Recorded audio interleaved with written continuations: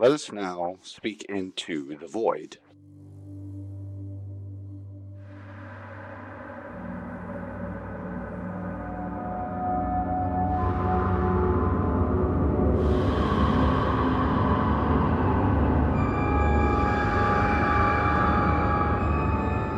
Hello and welcome to another special episode of Existential Breakdown. I mean, what am I saying? They're all very special, but this one in particular, where this is another guest episode in which I am joined by a real cool dude from the interwebs, Mr. Nick, or you might be known as @StrenuousOrb on Twitter.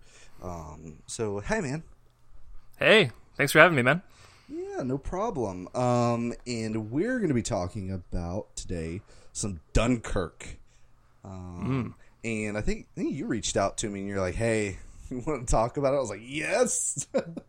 Yeah, because I knew that you were pretty invested in Christopher Nolan as a filmmaker, as am I. So I figured it would be pretty fun to get together and talk about this thing. Yeah. I mean, I'll probably continue to talk about this in the following weeks just because of my tendencies, but this will be a nice catch-all to kind of just get it all out, really break it down, and as we do on this show. And for those of you also worrying, this will not be over 4 hours long, I don't think. So, yeah. So let's just kind of jump into it. Let me just get your overall initial thoughts. Like, you've only seen it once so far, right? Correct, so far. Yeah, so yeah, I'm definitely going this coming weekend to go see it again with some other friends. So yeah, I think I'm gonna go once again too. So yeah, okay, so I think that kind of gives away both of us, but we kind of like it a little bit. So what'd you think about it out the gate, walking out of the theater? I love this movie. I think it's one of Christopher Nolan's best films, which is saying a lot because he has a lot of really good films. Mm-hmm. And I think it's one of the most visceral films that I've seen in a really long time. It's really exciting. It's harrowing. It looks and sounds incredible. Yeah. It's everything that I hoped it would be. And I like it a lot, partly because of where it sort of sits in Christopher Nolan's filmography to this point, because, you know, his past few films in particular, you know, something like Interstellar or Inception, Dark Knight Rises, they're very, very busy movies in terms of, like, plot, and, you know, they're very high concept and everything like this. And, you know, Dunkirk is very... I guess I would say back to basics for him. Like, it's pretty straightforward from a plot perspective, and I kind of dig that from him. You know, it's a move that I definitely enjoyed. Yeah, it's funny. I didn't even think about it in context with his last few films. Really, everything since like Inception or even The Prestige. I can't remember at the moment which one came out first, Batman Prestige or Batman Begins, but Batman Begins. Was it for okay?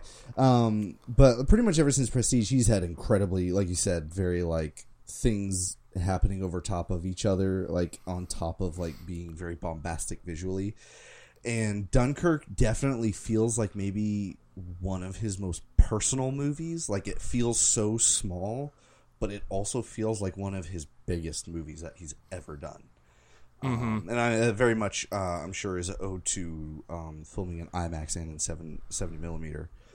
Yes. So it obviously looks overwhelming. Like, I was very much in line with you. I think it is absolutely one of his best. And like I said, he is so funny because like every single movie, and I mean, spoilers for the future, we'll probably do an episode where we're talking about all the rest of his movies in some form or fashion, because I like talking about those movies. Are real good. Yeah, there's a lot to talk about there. A lot, and it's because even though, like, even within the Dark Knight trilogy, which is like his closest linked films that he's ever made, every single time he sets out to make a movie, it is so wildly different than anything he's done before. Even though he has a very distinct style, you look at a frame of this film and you're like, yeah, that's a Christopher Nolan movie. And this one, though, it just like way back when they announced that he was going to do a historical picture, I was like, what? Like, that's so like absolutely unlike anything he's ever done. Like, even when you go back to something like Insomnia or Memento, which is very, very small compared to what he's kind of known for recently, that's it's so grounded. It's such a grounded subject for someone who like took on Batman after Batman and Robin and grounded the hell out of it. Like, yeah. So like, and I was very interested, and I honestly, going into it, I thought it was going to be much more visceral. I didn't realize it was rated PG-13 until I actually went to go see it. And just, you know, I didn't think about it. I was like, oh, World War II movie, he'll probably be rated R because that's what happens. Yeah, I was concerned about that actually going in, to be honest. You know, just when you hear about a PG-13 World War II movie, it made me worry that it was going to be a little bit sanitized. Yeah.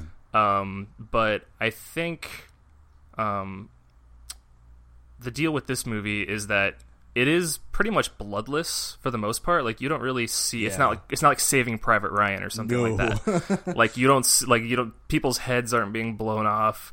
You know, there's not blood splatter everywhere. Yeah, it's not a dude holding his own leg crying on the beach or something like that.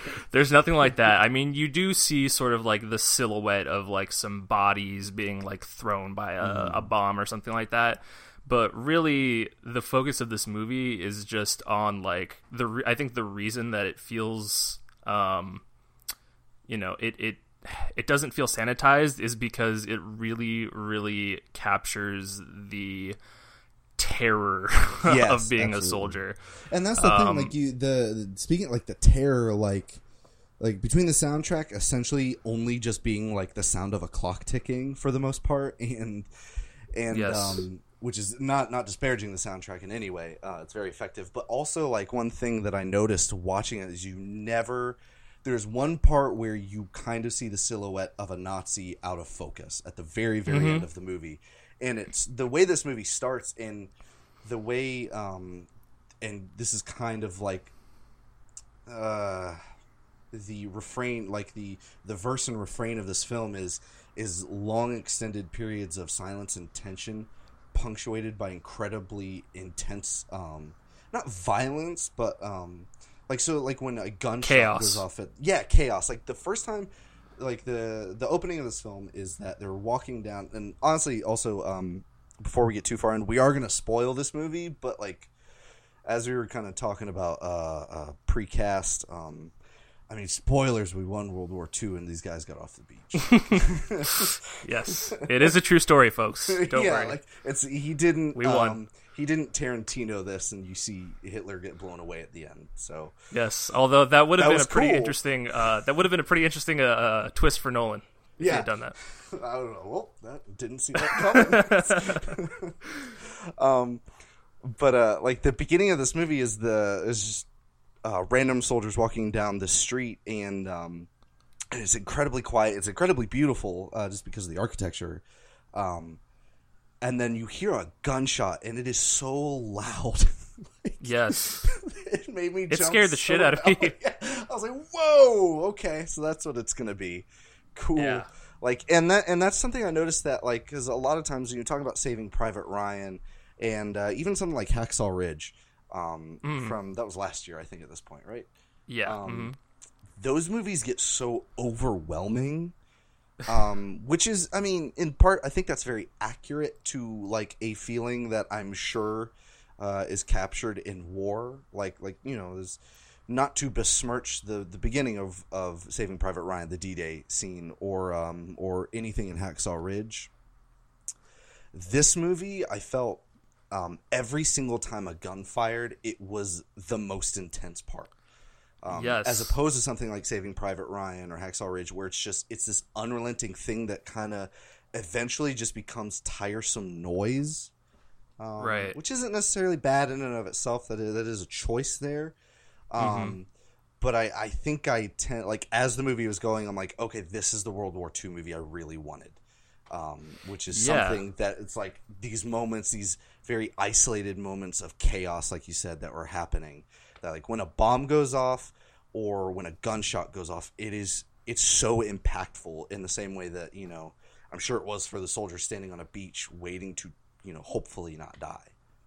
Right, and you alluded to this before, but I kept thinking about, while watching this movie, the old description of war. I can't remember who it was who originally said this, but they described the experience of being a soldier in war as long stretches of boredom punctuated by moments of like sheer unbelievable terror. Yeah, I can't and remember who said that.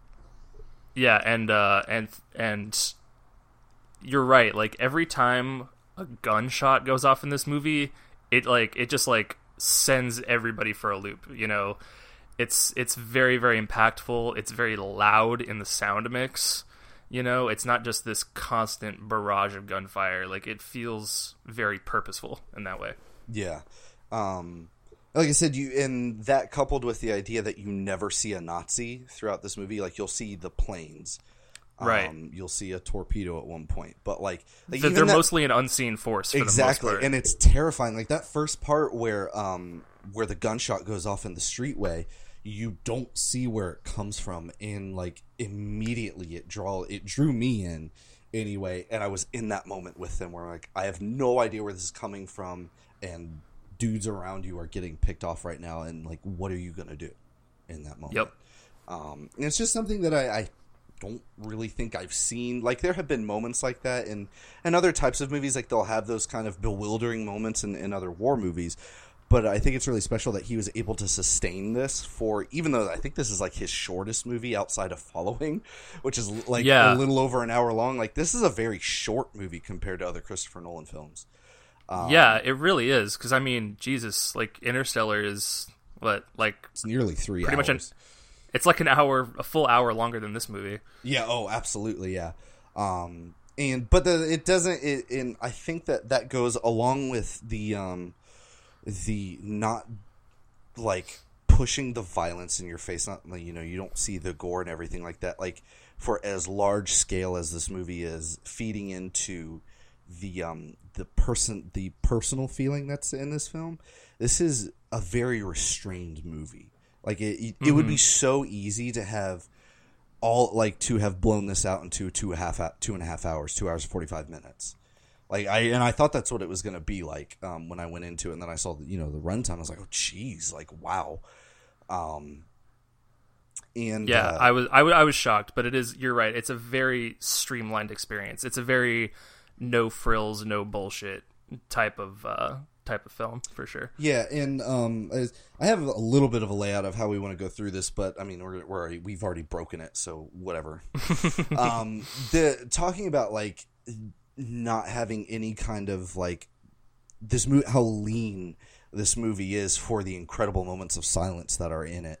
One of my favorite things about it is the fact that characters don't sit around and tell their backstory to each other, like you usually get in a World War II movie, which I understand, like, why you would have that, because you want to endear the audience to the characters so that when they inevitably die, because that's what happened in World War II movies, you feel a sense of, you by proxy feel that sense of loss, in some small iota of what actually happened. This one is very much so, like, it kind of feels like Christopher Nolan just took some cameras and stuck it back in time and just filmed the dudes waiting on the beach. Yeah. And before we get too far along, we'll go ahead and set up the premise of the movie, which is that, I mean, obviously, by this point, I think everyone kind of knows about the story of Dunkirk. Honestly, I didn't before I heard about this movie, that he was making this film. Like, I had heard the story of these British soldiers that got evacuated from a beach in Paris. Like, it was hardly a footnote in my history books when I was in school. Yeah, I think it's because we're American. Yeah, that's it's 100% what it is. I mean, like, that's Nolan specified that in some interviews where they asked him, like, how has this movie not been made before? He's like, because it's a British story and Hollywood is very, American.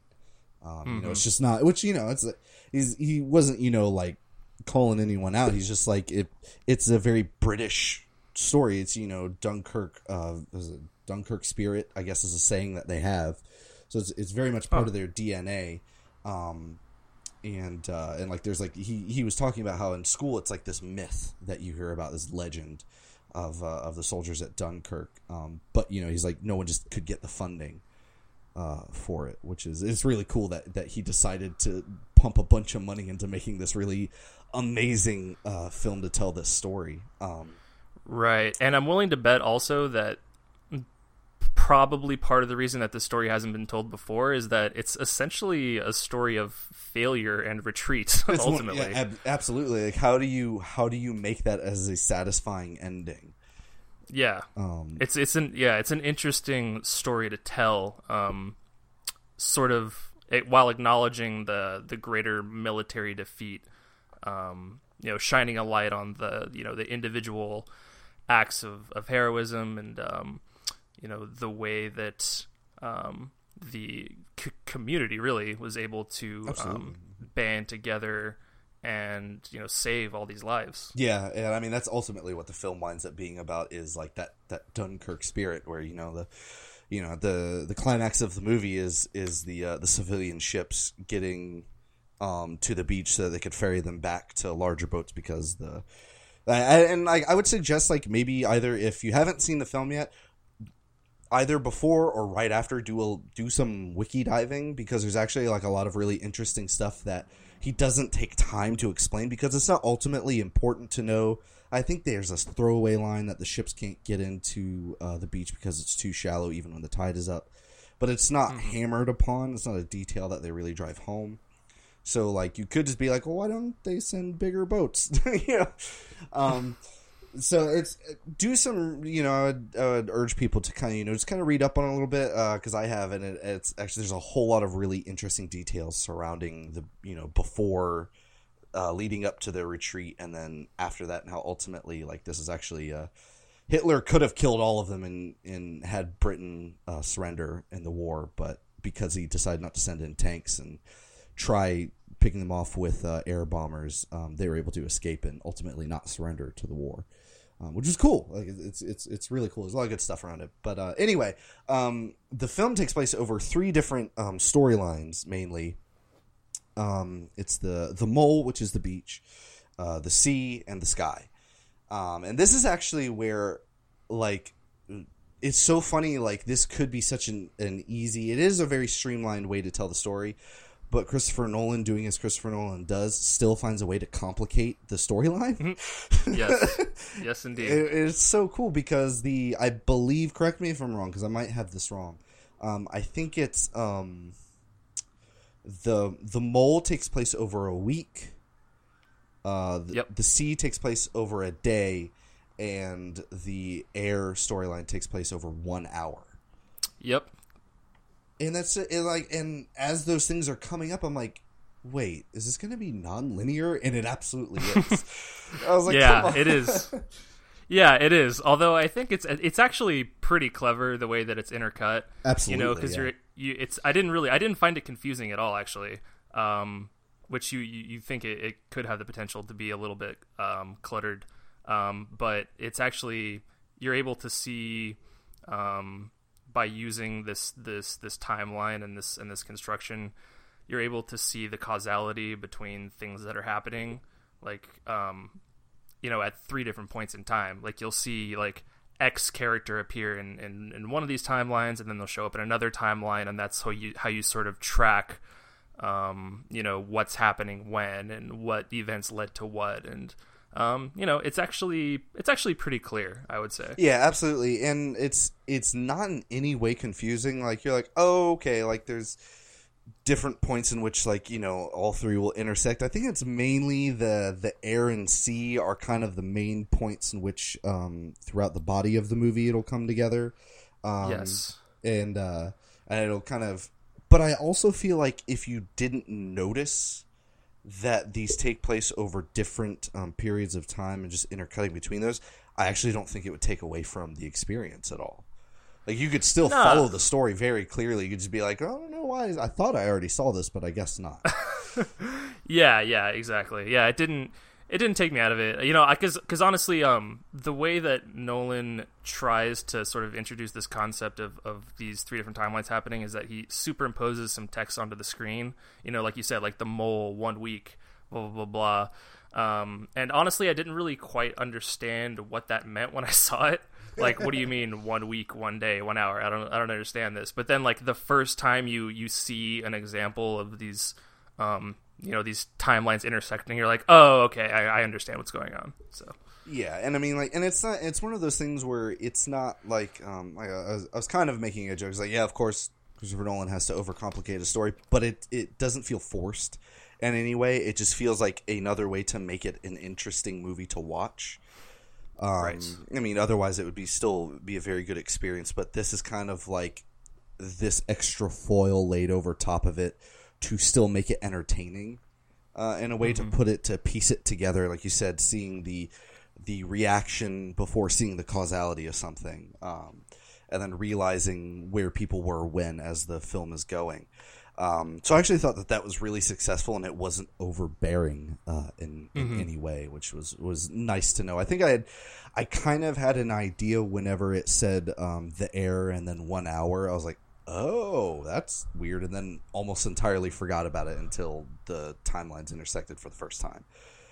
Yeah, exactly. Like, I was like, wait, so 1 day, 1 hour? Like, was that 1 day from the last scene we saw? Yeah. Was it one? Like, I didn't quite understand. I didn't think that information was, like, super clear. But, again, like, once you actually, you know, discern what's happening in the action of the story, it becomes clear. So yeah. On the mole, it follows...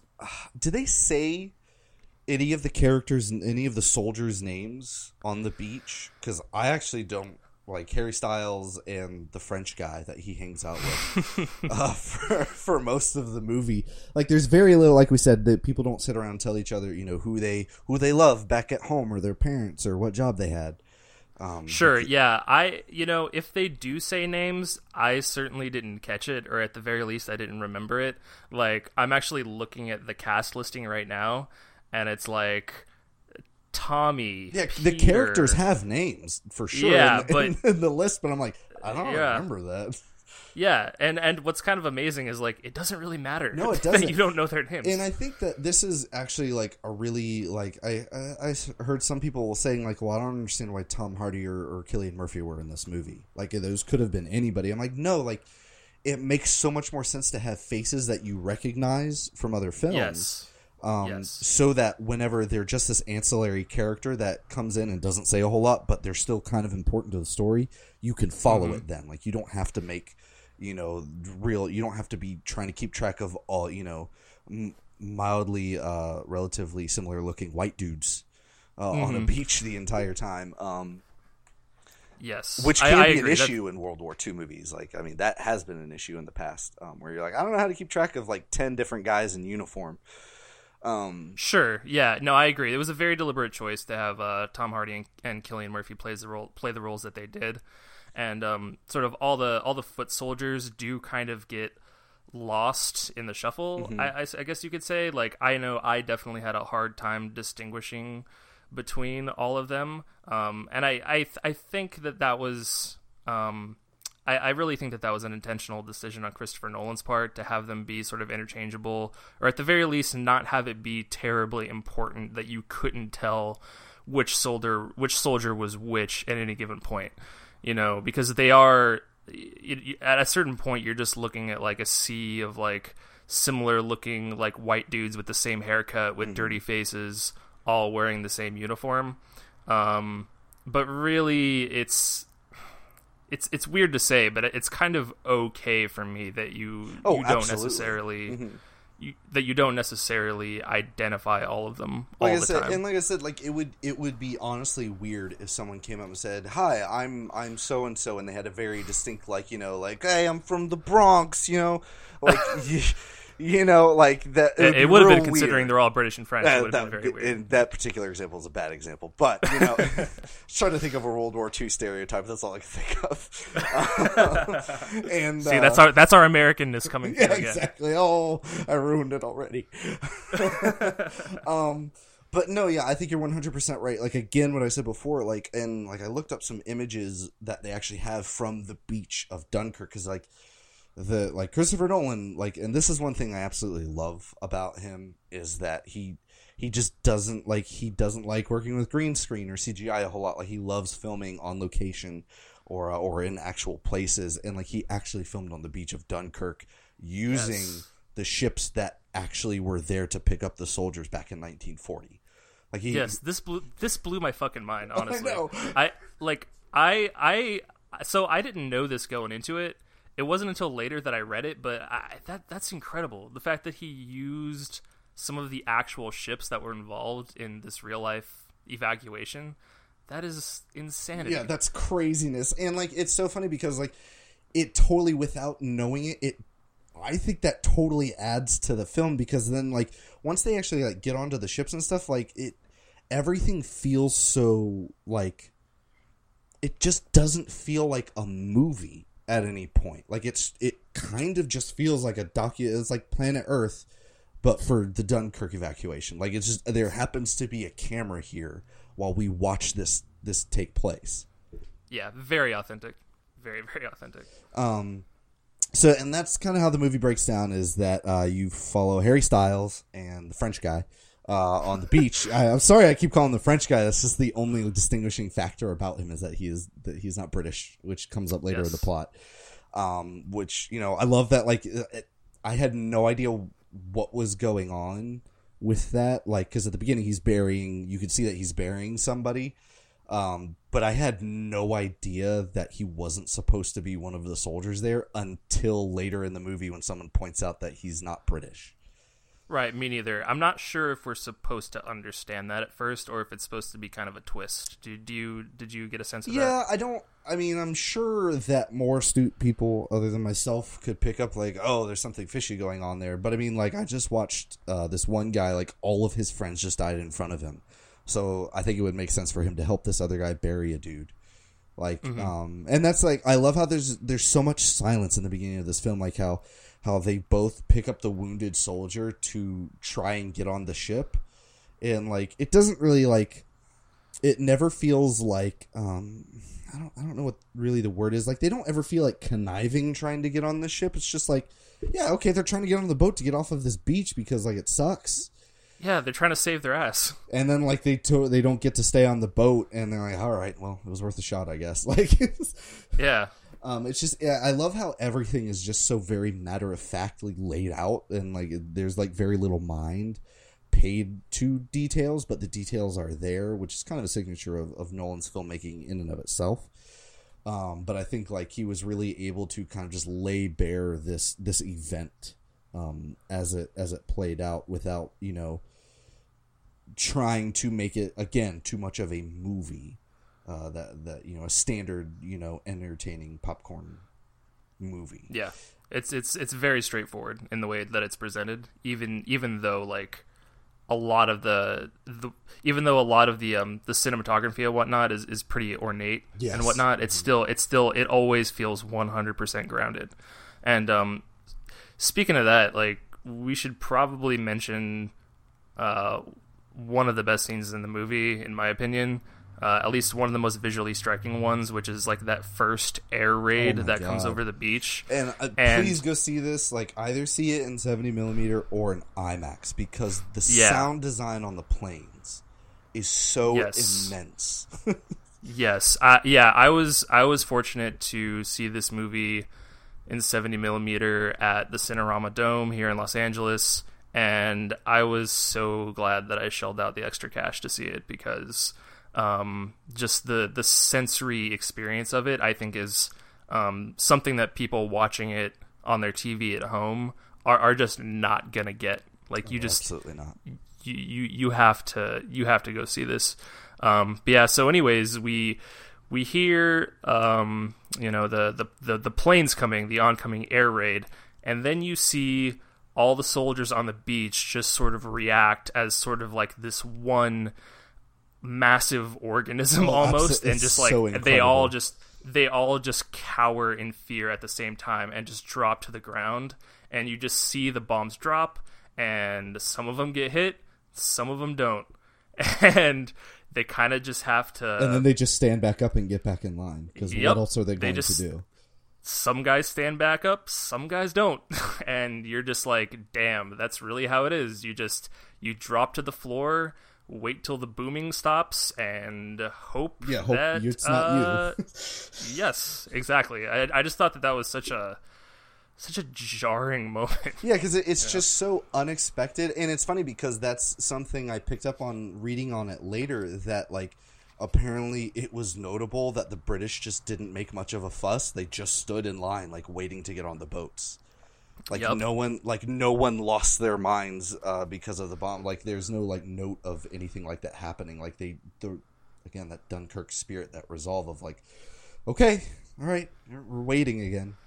Yeah, and truthfully, there's really nothing else you can do. Yeah, in that situation, yeah, because I mean, like that's. I don't think I mentioned at the beginning, but the Germans actually had flyers drop down over the city in English of a map outlining how they were surrounded to demoralize them. Which I'm like, God, like I can't even begin to imagine actually seeing that and being in that experience. But savage. Yeah, it absolutely is. And I think it's part of that first scene, like specifically where you're talking about how the soldiers react as one organism, is that first bombing raid where they're on the pier and you watch, like, it seems like just thousands and thousands of guys in this wave all ducking on the pier as the camera just sits on it, and you see, like, and like again, Nolan, you not pulling any punches. It's like he really got 300,000 people on the beach. Like it looks like 300,000 soldiers all dropping at the same time, which there's just something really weird to see that actually happen, that CGI just can't really replicate. Yeah, and we should probably mention, we kind of touched on it before, but very extensive use of practical effects in this movie, including all the extras like you mentioned. Maybe it's possible that some of the people that you see are computer generated to some extent, but for me at least, it was completely seamless. Yeah, I couldn't spot it. Like, really, the only thing I could actually think of that would need to be CGI is where the oil spill happens. Because I'm pretty sure he didn't dump oil into the ocean. So, you're probably violating some law by doing that. Well, maybe for Christopher Nolan, he can get away with it. He's like, he is a national treasure over there. So who knows? Maybe they just turn the blind eye. And I guess there are instances, like I said, where you just sort of see bodies flying due to the impact of the bomb, and I mean, I don't know. Most of the time, that's out of focus. Like it's focused in on someone in the foreground, and you're just kind of seeing this mayhem happen in the background, which is a really great way of doing it. So it's still hard to tell. So if he is using it in those instances, he's using it very smartly and like not actually letting it bleed through and take you out of the moment. Yeah, exactly. Like I said, I did not notice any moment in this film where I was like, "Oh, that's very clearly CGI." It's all very convincing. Yeah, and then that's kind of the majority of the film on the mole, is them kind of waiting, and things develop. Here there are character moments, which we can get to particular ones. Right. But speaking of the air raids, I think the sky portion of the movie might be my favorite. Like, I love all of it. I love all of it a lot, but anytime it switched to the sky, I got really excited because of the way he filmed the dogfights. Like, I mean, like, he got the actual planes and he stuck cameras on them and flew planes around over the water. Like, it looks so thrilling. And again, the sound design, like, it sounds like the planes are going to fall apart when they're firing. Yes. Yep. It sounds like bullets hitting like a small rickety plane made out of steel, for sure. Yeah, it's like if you shoot a tin can, it kind of sounds like that, which I'm like, God, these guys actually flew those things. Yeah. And then, Tom Hardy, who is always just so good in everything he does. I just wish he would stop covering up most of his face for the majority of films. Yeah. I mean, he's a great actor with his eyes, but... Yeah. No, it's kind of... Yeah, it has become a bit of a joke at this point, just how often he's in films where his face is sort of obscured. I think this really started, at least to my recollection, with Bane. Yeah. Another Chris Nolan joint there. Yeah, Nolan, I think, just like seeing Tom Hardy in a mask. Yeah, I he have to just think really, about he that. really likes Tom Hardy's eyes and literally no other part of him. Likes his voice You know, and his eyes. which is a shame because Tom Hardy is a very, very handsome man. But I don't know, Christopher Nolan. He looks at Tom Hardy and he says, you know what, that's a great pair of eyes. I don't really care for the rest of it. He does not use all of the Tom Hardy buffalo. No, he certainly does not. But yeah, you're right. I personally, I think Tom Hardy is like one of the best actors working today. Oh, absolutely. I think he's actually really great in roles like this because somehow he's able to communicate a lot, like completely silently.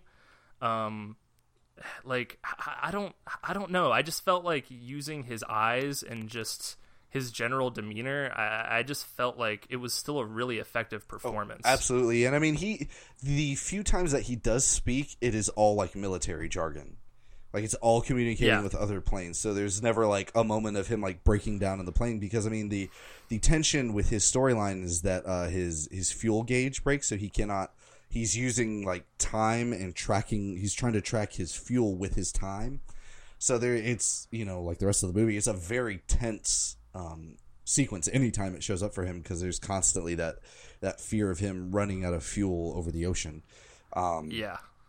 And but like it's like you said, it's all in his eyes, and like even whenever he is like saying things to the other pilot, like when he's trying to track, how he's using the other fighter's fuel to kind of gauge his own, and you can even like tell a hint in his voice of him being really nervous about it, but knowing that he has to push forward. He's like, no, that's already, like he asked him, like the other guy asked him if he wants to turn back, and it's just a simple no, we can keep going.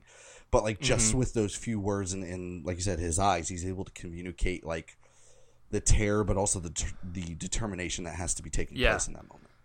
Yeah, even though you can tell he's obviously worried about the fuel situation, he's very in control, and I think that has a lot to do with just Tom Hardy's screen presence. Yeah, for sure. it's like it's very funny, like how much like he's one of those people that like similar to how he is in Mad Max, where it's like he's badass without the director having to tell you that he is.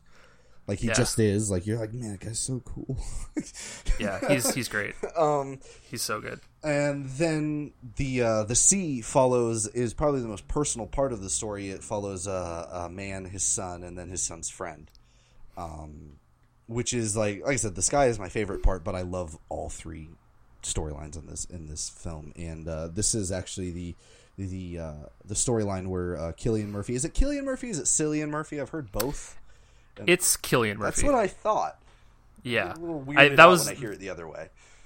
Yeah, I referred to him as Cillian for a long time, and I think it's just once again we're Americans, we don't understand we don't understand Europe. So, but yeah, no, it is Cillian. You don't call it Celsius. Come on. Yeah, I don't know. I don't make a the dumb rules. joke. I'm sorry. But yeah, so this is a storyline where he shows up and actually like he has, I guess watching the trailer, like the trailer is very indicative of what the film is, but it also kind of like I kind of wish they just didn't show him, because it's not that he necessarily plays an unimportant role, but it is a more minor role than it is portrayed in the trailer. Right. And but it's. I think it's still like what he does in this film where he plays a shell-shocked soldier from one of the destroyers that got torpedoed. The way he pulls that off is so incredible because it's like his storyline is effectively that he kind of just like freaks out and like knocks the one, like I did not see that coming, where he knocks the one kid down the stairs. Mm-hmm. I was like, yeah, I didn't either. Yeah, and you're right. He's not really essential to the central plot of this movie, I guess you could say. But I think that his character is important in that it's, sort of showing the effects of war on the human psyche. Yeah. Because everybody else in the movie is like too busy running around, to really, be giving you this perspective of somebody who has experienced horrible things and is now dealing with sort of the aftermath of it. And I think Cillian Murphy was a really great choice just because he has kind of a haunted look on his face, you know? Yeah. Just speaking of actors that just like sort of innately give off a vibe, I thought that he was really well cast. Oh, absolutely. And like what I was saying, where he kind of freaks out on the family because they're trying to restrain him because he doesn't want them to go back to Dunkirk. And this is kind of one of the first moments where the storylines kind of converge, because I believe it's I'm still not entirely like, so it's Harry Styles and his friend get on the same boat, correct? That he was on, that gets shot down. Oh, or is that a separate boat? That's what I kind of was gathering. It's the same one, and they get dragged away. I don't know. I'm not entirely sure because, like I said, they're all in military uniform, and I mean that's the whole point of a military is that it's all kind of looks the same. You can't differentiate. Yeah, I don't think it's terribly important either way, honestly. But I want to jump back to that real quick because talking about how the way he is affected by that. The moment where there is a part where Harry Styles and his friend are able to get onto a ship to get off of Dunkirk. But then it follows his friend outside who's sitting on the deck, or someone is sitting on the deck, and this was a moment that really stuck out to me where the torpedo was coming through the water towards the ship. Yes. And I actually thought that was really terrifying. Yes. Like no, absolutely. that scared me so bad, just like to suddenly realize what that was. Like the silence of it moving through the water. I was like, oh my God. Like that was so unbelievably effective for how silent and how you could almost miss it if you weren't really paying attention. Yeah, and it's something you just don't really see in movies that often. Like, you don't really see torpedoes, really in general, but especially presented in that way, you know, where you're, like, above the surface. And it's like the camera's following it underneath the water, and, you know, it's real intense. Yeah, I think usually when there's torpedo attacks in movies, it's, like, taken from the perspective of inside the ship, and all of a sudden there's just, like, a big boom, and everybody shakes around. But what happens here is that somebody says, like, holy shit, there's a torpedo coming. Well, they don't say that, but to that effect. And then they cut to above the surface of the water, and you can see just sort of the shape of the torpedo coming at them. And it's like, oh shit. And then it immediately cuts to a bunch of the soldiers just like underwater. Yeah, which is like crazy. Just being sort of trapped by the architecture of the boat, and everybody is just like in a full-blown panic trying to like find their way to the surface. He very like, I had no idea that's where the scene was going, and the way he packs everyone into the bottom of that boat at the beginning, where they're all like, you know, they're eating their toast and drinking their tea. You're like, there's way too many people at the bottom of this boat. Like, I was just getting nervous looking at it because I get nervous in tight rooms with lots of people in them anyway. But then, like, as soon as I realized what was happening in the scene, I was like, oh no! Like he captures the disorientation of trying to, like, what do you even do in that situation? Again, like, you know, you keep saying that for how well he captures the situation for the entire film, but like it was just so unbelievably effective. Like you said, like it's so unlike how you've seen something like this in other films. Yeah, to me that's easily one of the most effective scenes for sure. Absolutely. And then like it kind of, like I said, it kind of moves along, and there are different points. Like, I mean, you could kind of, you know, wash over it where it's like, you know, it kind of cuts between the three, and they're slowly but surely kind of, the storylines are tightening around each other. You can kind of see them converging. And before we really get to the climax of the film and the real like big last set piece of the last bombing raid, and where the last dogfight that kind of happens are there any other moments kind of in the middle that really stood out to you on this first viewing anyway? Well, how about the target practice scene? Oh my Should God, we talk about that so a little intense. bit? Yeah, that I mean, we talked earlier about how every gunshot has a huge impact in this movie. This actually, to me, was like the example of that, because some soldiers find refuge in a ship that has been like beached some way or another, and they're all just kind of huddled down there in the bottom, and all of a sudden there's just a huge gunshot coming from outside, and the Nazis apparently don't know that there are British and French soldiers in there. They're just kind of using it for target practice. But again, we never see them. Yeah. We are strictly experiencing this from the terrified soldiers inside this boat. And so just slowly, just more and more, gunshots start hitting this boat.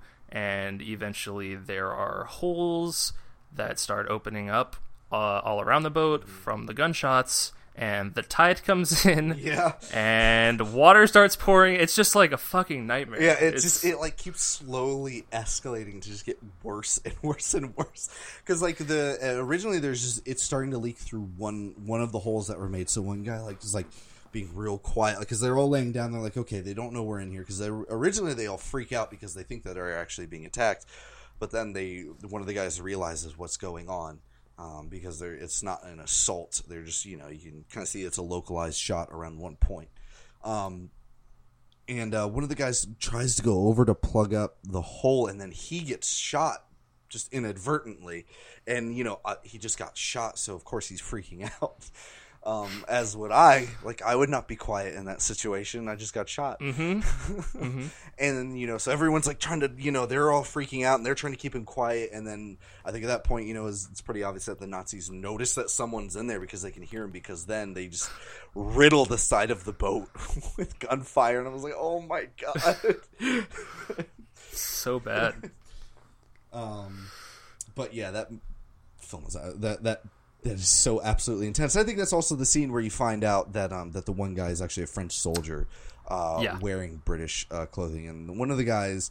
I don't think you're actually supposed to think this. I think it's just trying to show the paranoia of the soldiers in the situation. But one of the other soldiers that were already kind of hiding out at the bottom of the boat think that he's actually a spy. Yes. They think he's a German spy. Yeah, because he just doesn't say the entire film. He hasn't said anything, which shouldn't be that weird, because, no one's really saying anything. Yes. No one's particularly chatty. Yeah, this movie, incidentally, not a ton of dialogue overall. No. A very surprise, because Nolan's films tend to be very talky. They're kind of infamous for that, and this movie really doesn't have a ton of it. It's kind of incredible. Very quiet, and I think that kind of that's a product of his other films usually being a little more high-minded. So he's having to explain really elaborate premises through characters.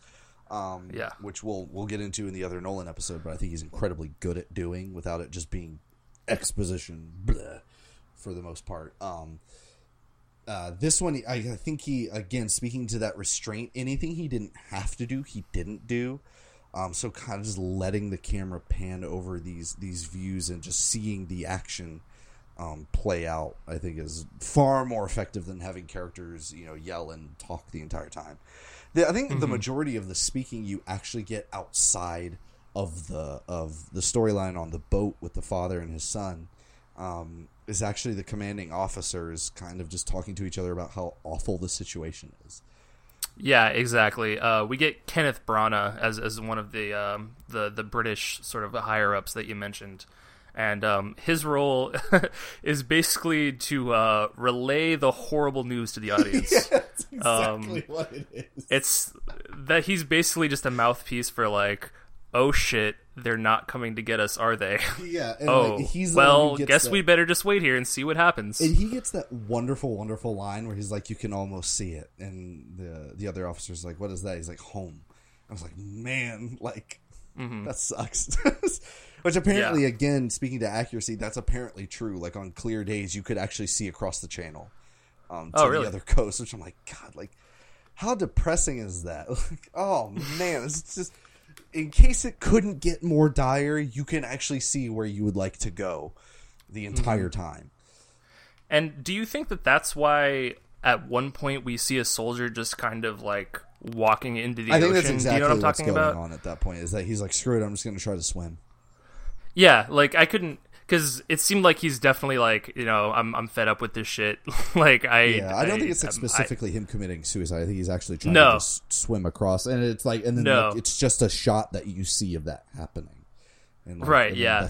I hadn't really considered that till now, but and again, like I didn't realize any of this until I'd kind of done a little bit of reading because I was bored at work the following day. But so yeah, absolutely, that scene, the target practice was great. And then, like you said, like there's just the shot of the soldier walking out into the ocean. There are so many of these wonderful moments that, I mean, not wonderful because they're awful, but like these incredible moments that he chooses to use throughout the film, so that it's not as boring as it sounds to watch dudes sit on a beach for an hour and a half and occasionally get bombed. Right. Like it's constantly arresting because of what he's choosing to show you and how he's choosing to show it to you. Yes, absolutely. Though that target practice scene is an incredible standout, along with the torpedo scene, which and then it all kind of culminates in there's one final dogfight, and where at this point. Tom Hardy's wingman I think he gets shot down, and then so he lands just kind of like he skids to a halt in the water, and is saved by, which again, a scene where he gets stuck in the cockpit of the plane is so intense. Woo! I was like, okay, I'm not okay with watching this right now. Like, wow, yeah, I'm glad you brought that up. I almost forgot about that. That's actually like that was where I was feeling the most. Just like intense claustrophobic feelings throughout this entire movie. It was just him like banging on the roof of his cockpit trying to get out, and you're just like, and he starts to, at first he's just punching it, and then he uses his gun, and the water is just slowly rising up his body, and you're just like, ah. And I mean, on top of that, it's such a tiny little plane, so the cockpit doesn't even really give him a whole lot of room for leverage to punch at anyway. Nope. So you're just like, oh my god, like this is so intense. But thankfully, he gets actually picked up by the father and the son on the boat, which is I think again just a masterful way of just kind of tying all of the stories together in a non-obvious way. So after that, Tom Hardy's kind of left alone, and he's keeps trying to pick off the fighters whenever he can find them, because I think at some point like the boats kind of start to show up to get people, like they're getting closer to Dunkirk, but there's another bomber coming in. Yeah, that's actually it's very obviously lining up to knock out the boats, and I believe it's at this point that that Tom Hardy, he runs out of fuel. And he's just coasting the rest of the time, which is really great. Yeah, that's actually a really, really beautiful sequence towards the end there, where his plane is completely out of fuel, and the propeller just isn't moving at all, and he's just sort of gracefully, guiding himself to safety along the beach. Like, all those scenes are really have this, like, very, elegiac quality to them, I think. Yeah, which is like, this is and I mean, like I said, spoilers, they get off of the beach. The civilian boats show up as they did historically, to pick them up and ferry them to bigger boats, or to just go ahead and take them back across the channel entirely. It's kind of like, and Christopher Nolan is like one of the very, very few directors I've seen be able to pull this off, where he will have a movie be very either dire or very intense the entire time, but still be able to pull off a very satisfying happy ending. Yes. I'm usually not a fan of happy endings because they usually are still, amazingly enough, still we can't get away from Deus Ex Machina saving the day. In film somehow. I don't get, how that we haven't worked that out for the most part. But he, like, the entire, like, ending sequence whenever Tom Hardy finally gets the last bomber and all of the civilian boats are coming up, it is like the amount of payoff you want for the intensity that is the entirety of this film. From the get-go, it doesn't let up ever. Yeah, I totally agree. Like those ending sequences, I think there really is a great sense of relief. Ultimately, like we mentioned, it is a military failure, but all these men, 400,000 of them, they're about to be evacuated. And by the way, the word I meant to say earlier was elegiac. I couldn't let that pass. I know. I was like, I didn't know the proper word, so I'm like, I'm not going to say anything because I don't know what it is. Yeah, I realized I pronounced it wrong as soon as I said it. I couldn't let that stand. It's a tick. But anyways, yeah, that is a great moment when you just see the fleet of civilian ships arrive, and Kenneth Branagh just sort of looks with this great sense of civic British pride. Yeah, exactly. Which it's like oh man, it's such a good feeling. Like even though it has literally nothing to do with the American military at that point. Like you can take. Like I felt that pride at that moment. I'm like that's incredible because, and Christopher Nolan has even expressed this in interviews that he's like I think it is a story that transcends the being British, that it extends to all of humanity at that point of the ability to come together in a moment of crisis like this and not give up. Yeah, absolutely. And this is actually the one part of the movie where Hans Zimmer's score actually becomes melodic in any form or fashion. Yeah, we should talk about Hans Zimmer's score, by the way. Yes. So let me. How do you feel? Just kind of like, how does this compare to his other Nolan scores? Because I kind of hear it as a constant complaint in a similar way I hear a constant complaint of Nolan's films in and of themselves, that they're very kind of quote unquote one note, or they're very simplistic, I guess, and not very expressive. I heartily disagree with that, but that's that's laud regularly at this. So how do you feel this stacks up against those? Yeah, a lot of people really seem to take issue with Hans Zimmer. I personally find his work in Nolan's films to be very effective. Yeah. Like I know that the sort of Inception bong has sort of become like I don't know, people like to make fun of it a lot, but it was cool in Inception. Having just watched Inception again recently for the upcoming podcast that we discussed, it's really effective, I think. And this one is actually very different from that. Yeah. It's you likened it to the sound of a ticking clock earlier, and I think that's the perfect way of describing it. It's really not that intrusive. It's just sort of like this underlying like tone setter that just sort of like hangs throughout the movie. That's like, lots of like, quickly plucked strings that are just sort of like, I don't know, really guiding the action very well. I felt like, it's adding. Yeah, that's actually almost in certain action sequences. It's actually really hard to differentiate it from like the jets flying or something like that. Right. Like the percussion and the way the very sparse string work that actually happens. It sounds very much so like the jets screaming across the sky. It has to be intentional, right? Oh, absolutely, 100%. Like they released as a single the Supermarine track on Spotify before the film came out, because I'm a huge fan of all of his work. I think he gets a bad rap for people who emulate his style and don't do it very well. And actually, I think like most of the time when he is not working with Christopher Nolan, it's pretty the only other time I heard a score and I was like, that sounds like Hans Zimmer was 12 Years a Slave. I was just about to mention that, actually. Like, that's the only other film that like I didn't know he scored and it sounded like him. Because for the most, because I think he did the soundtrack for Boss Baby. I'm pretty sure. For whatever reason on Spotify, when you type in Hans Zimmer, Boss Baby shows up. So I'm not sure what to think of that. Listen, Hans, keep getting them checks. Oh, 100%. Yeah, man. Dude works. Speaking of, this is a little bit of a side note, but did you see him perform at all at Coachella? I've seen the videos, yeah. It was freaking awesome. It's so his concerts are so cool. It was incredible. I was like, because I had never seen it before, and I was a little skeptical. But I watched like a live stream of it when he did perform at Coachella, and he's like rocking the hell out on guitar, dude, like, and he's just like, they did a live performance actually of the Dark Knight soundtrack, which is very like techno, like, so it was a little bit, it looked a little bit like a rave, but like with the Hans Zimmer soundtrack, and I can really get into that kind of a rave. Like, it was awesome.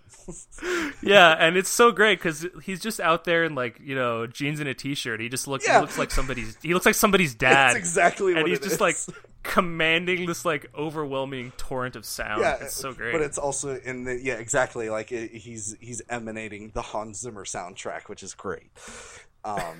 But yeah, anyways, and that's in the Supermarine track is like the only one that kind of has that really cool like that string electric guitar bending kind of sound that he used a lot in like Man of Steel. Like, it's got this kind of like a siren again, like that the bombing siren kind of a sound.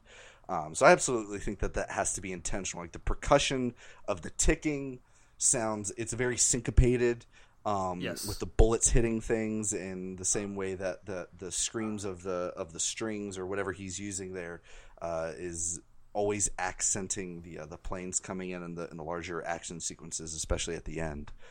And absolutely, the film would still be incredible without it, but it adds so much in those sequences. When you're actually my favorite parts was of the dogfights were whenever Christopher Nolan would cut to a camera that is just sat on the wing of a plane, and then it starts doing these real sick like rolls, like not sick cool, but like my stomach dropped out. Right. Whenever the plane would kind of do like a barrel roll or something like that, that added so much to those sequences, I thought. Yep. Yeah, but no, I agree. I found Hans Zimmer's score to be very, very effective in a totally different way than past Nolan films. I really appreciated it. Mm-hmm, mm-hmm. So I guess that's kind of the film, unless there's anything really you wanted to talk about within the film itself. There is one aspect of it that I wanted to get to. I don't know if this was your experience with it, but I oftentimes had a little bit of an issue with the sound mixing as it relates to the dialogue. Maybe it was just my own theater, but I had a pretty difficult time discerning what was being said a lot of the time. Oh, really? Yeah, because maybe I'm just bad at picking out the subtleties of British accents or something. But I had a difficult time making out some of the details of what was being said. Was there any scenes in particular where that seemed especially egregious? There were things that Kenneth Branagh's character said that I didn't quite pick up on. Like I said, maybe it was just me. So I had a little bit of an issue with that, and I have seen other people say that, and I remember that actually being a complaint for Inception. Actually, I remember a lot of people saying because Nolan, the way Nolan, he mixes his films to be heard and seen in a theater. That's very much so. He says that all the time, that he's like, these are meant to be seen and heard in a theater. And I only ever see his movies in an IMAX theater, and I know that their sound, at least the one I go to, the sound system is mixed much better than the rest of the theaters in that building, just because of the way it is. So I actually didn't have an issue with the dialogue, but also you had to legitimately cover your ears whenever the planes went over because of how ridiculously loud it was. I gotcha. Yeah, for me, there were just moments where it just sounded like a bunch of you know what I mean? I just couldn't really make it out. No, that's actually those are actually the lines. So I don't know. Oh, I see. Yeah, yeah, but you know what? It's not. It's actually not. Again, with this film, it's not actually that important because everything that happens, you can pretty much. You can pretty much discern the plot of this film just purely visually. Oh, absolutely! This would work so well as a silent film. Right, or at least dialogue. Or I meant, yeah, without any dialogue whatsoever, this could totally, this film would totally be as effective, I believe. Yeah, so that was one somewhat minor complaint. Also, I had just as long as we're just getting my somewhat minor criticisms out of the way. No, you hate the movie. It's okay. Yeah, no, I thought it was a piece of shit, as we've established here. I wasn't totally loving the subplot that we mentioned before of the kid who becomes blinded and, spoiler alert, later dies because of Cillian Murphy's actions.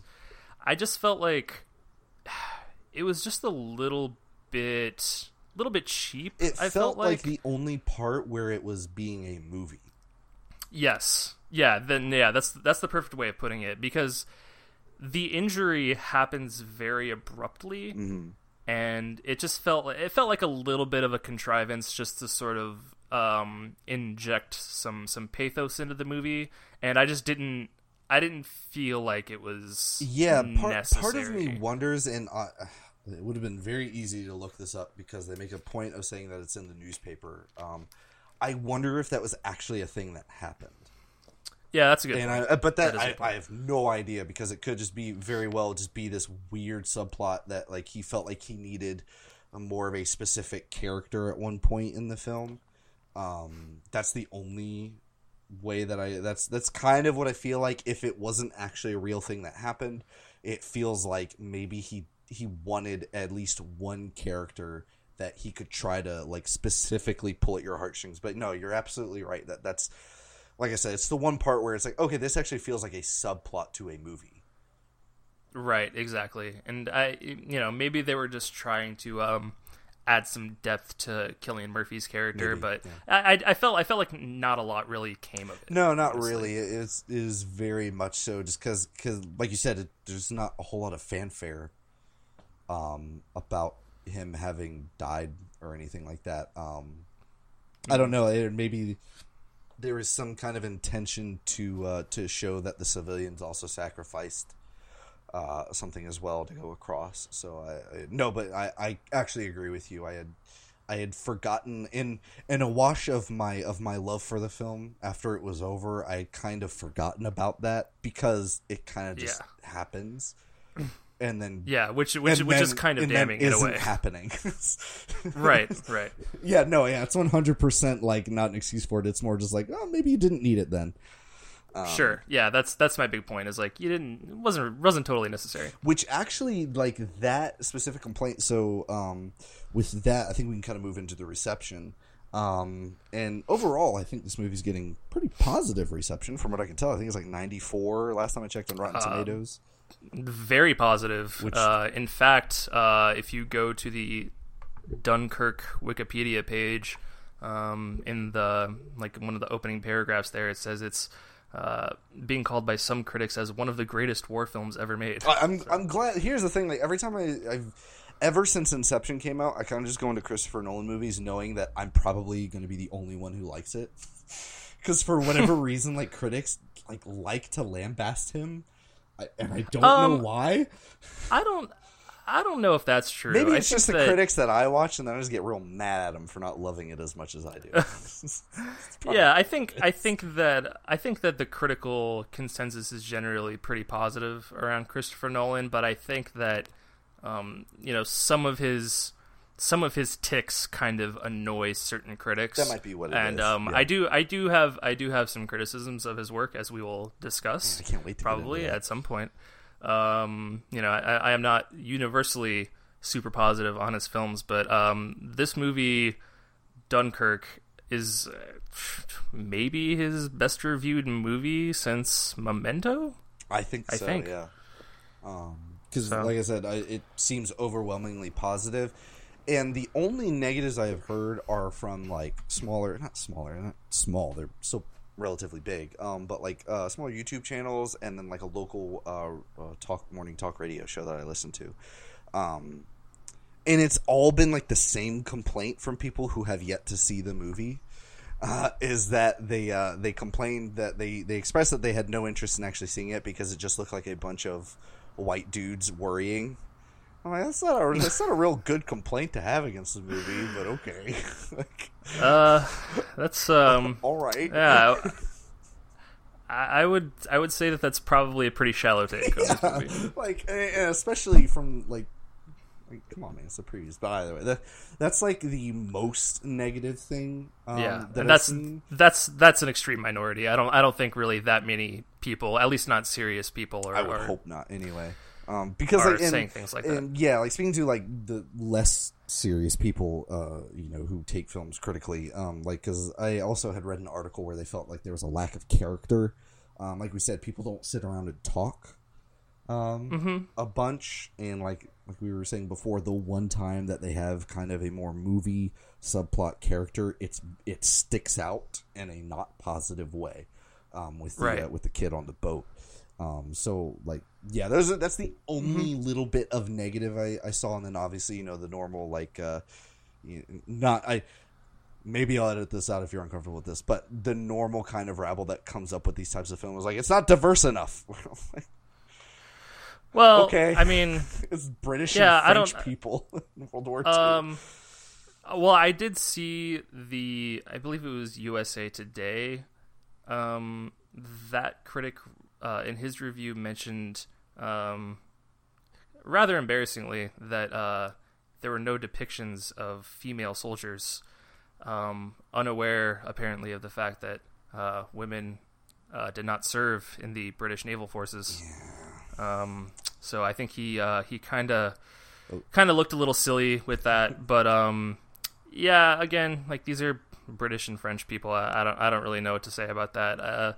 I think that those takes are pretty few and far between, but I think that they tend to get a lot of attention as these things go. I think that's the intention behind the headlines. It's rather clickbaity. Everyone loves this movie. I'm gonna say how it got it wrong, kind of a thing. Yeah, I agree, but yeah, I guess that does exist, but the overwhelming reaction to this movie has been very positive. Yeah, it does seem like, which is great. And yeah, as far as, and I can understand the criticisms of this movie as really not having well developed characters, but like as we talked about earlier, I feel like this movie, in lieu of that, has a real universality. Every soldier is part of a big unit that is, they're all sort of equally terrified, and you're just sort of moving from the perspective of soldier to soldier interchangeably, like a Grand Theft Auto 5 or something like that. You're just kind of moving around there. And I think that wouldn't work if the film was so earnest in its depiction. Yeah. Because it, like, in the same way that it's not shoving the violence in your face, it is not also pulling any punches. It is very much so. This is the situation. This is how it took place, as best as we can, put together from accounts of the event. And so, like, I think, like, if it were a bit more, I don't know. It is thrilling to watch, and there are parts of the dogfights and stuff that can be entertaining, but it's not an overall very fun movie. Like, you're not going out to have a good time to watch this. No. So I think that, no, like I said, it's a harrowing experience, no doubt about it. So yeah, but yes, I mean, like, and I know we love the movie. Like I said, I think, I don't know, like, Interstellar was I think still more of a transcendent experience to see in the theater. Like, that movie really, like, I don't know your feelings on the film, but despite my misgivings of Matthew McConaughey, that film did things that it made me feel ways that I haven't felt since watching it, which might be overinflating what that movie does, but we will get to our thoughts on that in a future podcast. Yes, we will. But so I would put this, like, just under Interstellar, but like what it does, like what it did personally, what Dunkirk did personally for me, for shedding light on this event in a way that it wouldn't have otherwise. Like, I would have still just gone my whole life not knowing about this story and the detail that I have now. It is really, really important, and I'm hoping, and I think that this movie is going to be is out of his filmography. I think this one will be the one that stands the test of time more so than the others. simply because of the universality, like you said, of the story and of the event, and its lack of reliance on special effects. I think that this is going to be very much a timeless picture. Yep, absolutely agreed. So yeah, holy cow! It's been an hour. We've been talking about Dunkirk this whole time. Whew. That went by really quick. I'm not gonna lie. Yes, it did, man. The comprehensive Christopher Nolan pod is oh boy, that's gonna be a doozy. That's gonna be intense. Oh man, I'll be here all day. Oh. So stick around for that one. I don't know. That's going to be a while before that one might come out for scheduling and whatnot. Like I was telling, I am in the middle of moving, so like just recording this has been fun trying to schedule that out. Nah, I think that your priority should be watching Christopher Nolan. And not moving, I personally, agree. But I agree. I think you need to get your priorities straight, Steven. Yeah, that's my bad. I'm gonna go get my DVD collection out and crack this bad boy open. We'll do it tomorrow. Just kidding. Just kidding. Where can people find you on the interwebs, Nick? I'm pretty much only on Twitter. You can find me at StrenuousOrb, where I will be tweeting a lot of nonsense about movies and music and games. Those are mostly the things that I tweet about. So yeah, StrenuousOrb on Twitter. Yep, a pro follow, IMO. You have like the style of dry humor and cynicism that I like to see in tweets without being overly mean and negative. So you think I'm an asshole? I get it. Yeah, but a fun one, a fun one too. Oh, okay. I think I am too, so it's okay. All right. Well, thank you for high praise from one asshole to another. Exactly. Here. That's how we deal here. And if you'd like to hear more from me, which I guess you would if you listen to all of this podcast, I'm not really sure if you got to the end of it, you're like, God, I hate this guy. I am at StepsVayoo on Twitter. That's StepsVayoo. And both of those will be linked in the description. Thanks again, Nick, for coming on and chatting about the movie. Super fun. Yeah, thanks so much, man. It was a blast. Yeah, and hopefully it won't be too long before we can get back together and talk more Nolan. Yes, indeed. Cool. All right. And so until next time, remember to speak into the void.